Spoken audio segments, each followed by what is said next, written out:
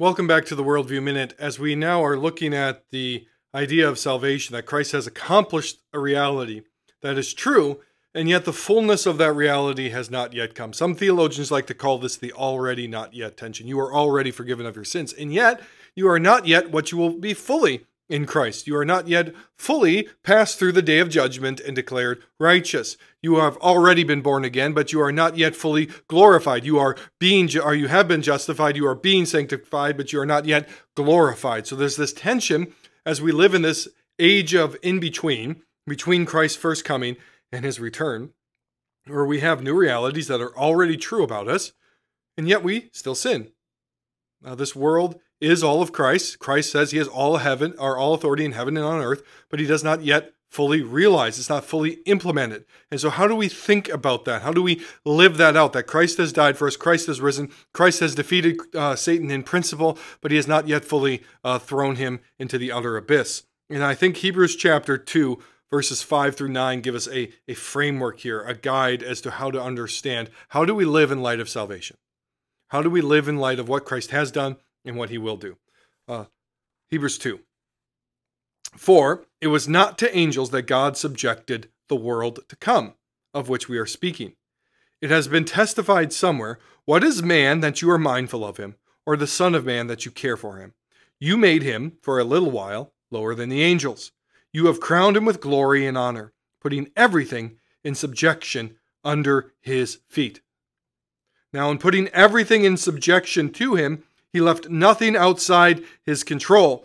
At present, we do not yet see everything in subjection to him, but we see him who for a little while was made lower than the angels, namely Jesus, crowned with glory and honor because of the suffering of death, so that by the grace of God he might taste death for everyone. All right, so what Hebrews is picking up here is this idea that God has subjected all things currently to be underneath the feet of Christ as the Son of Man, as the God-man, as the perfect second Adam. Everything has been subjected underneath Christ's feet. This is what Christ means when he says in Matthew 28 that all authority in heaven and earth is mine. As the eternal Son and as the second Adam, all authority belongs to Christ. But in saying this, now, and everything is not yet apparently under his feet. Everything is not yet subjected to him. Right, so we have this tension here that Christ has all authority in heaven and earth, and every eschatological system, every end-time system agrees with this, that in some way we're not yet seeing the fullness of it. Right, whether you're a post-millennial who thinks that the kingdom of God is going to grow and grow and grow, and it's slowly going to take over everything, you admit that there's still things left to be taken over. We do not yet see everything in subjection to his feet. If you're an all-millennialist who says that Christ is reigning in heaven and his kingdom is mainly spiritual in heaven right now, but that someday he's going to descend and rule over everything, we do not yet see everything in subjection to his feet. If you're a premillennial, pretty much the same thing as the amillennial, that Christ's kingdom is here on earth. We have outposts of it in the church, but that at some point we're going to see everything in its fullness subjected to Christ. And that's what we're moving towards. But we have this tension. Right now, Christ has all authority in heaven and on earth.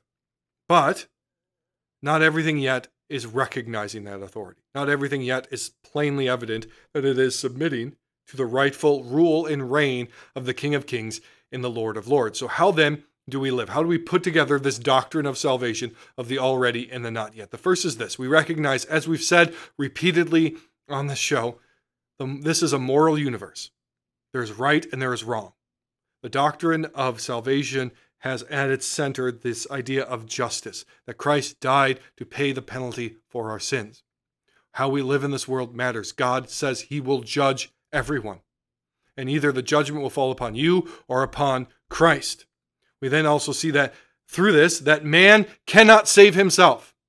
There's nothing we can do to save ourselves, and I want to drive this point home, is that there are many systems in this world that will our promise that you can bring some level of perfection to this world on your own. That man can bring a utopia. That if you're just a communist and we work and we get the right people at the right time, we will reach this utopia. This is a lie. It taps into a real longing that we have for that paradise that was lost. But man is a sinner and he has fallen. And that sinful nature until Christ's return will still be there. And we cannot usher in a utopia on our own. And every time we have tried, we have brought hell to earth instead of heaven to earth. Another application we can make from this is that Christ is indeed Lord of everything. We've read so many passages over and over again about this. Matthew 28. All authority in heaven and earth is mine, Christ says. Colossians 1, Ephesians 1. Now we're here in Hebrews 2, that everything is being subjected to Christ's rule, that everything is underneath his feet right now, even though we do not yet see it fully. Even though we do not yet see that Christ is indeed Lord of lords and King of kings, he is indeed the king over the kings of this earth. And this is something Christians in their political theory need to get their heads around. All right, Christ is King of kings. He rules over the nations and the governments of this world. Whether or not we see that full subjection yet, he really is that now. And any political theory or political talk that we have must account for that. Otherwise, we get what we get in a lot of Baptist circles, and I'm a Baptist, which is just a light version of secularism. Now, Christianity has nothing to say. No, Jesus is king here. He is king here. Has this been fully subjected to his feet or underneath his feet yet? No, it hasn't. But that does not remove his authority. Another application we can make here is that salvation is comprehensive in scope. Final salvation includes the redeeming of the physical world and the non-physical world, everything seen and unseen. See, now in putting everything in subjection to his feet, he left nothing outside of his control. He left some things? No, nothing. At the present, we do not yet see everything in subjection to him, but everything is. This is a comprehensive salvation. Or as Abraham Kuyper said, there is not a single square inch, not a rogue molecule in this whole universe that Christ does not say, mine. This is mine. And he is working that out according to his plan. And then life has, and therefore, an ultimate end goal and purpose. This is where we're moving towards. The salvation offered to us in Jesus Christ is not an escapist salvation. To remove yourself from this world, to be free from this world. It is a retaking of God's good creation that is lost and ruined by the fall of mankind into sin. Everything is being remade. Everything exists for Christ. Everything is being held together by Christ, and everything is being subjected to his rule underneath his feet. We do not yet see it fully, but we will see it fully on that last day. And this is the heart of the Christian worldview. Salvation encapsulates the entirety of the cosmos because Christ made everything, Christ upholds everything, and Christ died for everything, uniting everything by the blood of his cross. And so when we talk about the Christian worldview, this is what we're talking about. How do we think and live? Life and worldview. How do we think and live, realizing that Christ has everything placed underneath his feet? That he is indeed King of kings and Lord of lords. And the more we think that way and the more we live that way, the more we align ourselves with the truth of this universe and the end goal we are moving towards. This is what the church must recover. This is what we must become about. We must take the gospel into every square inch of this cosmos.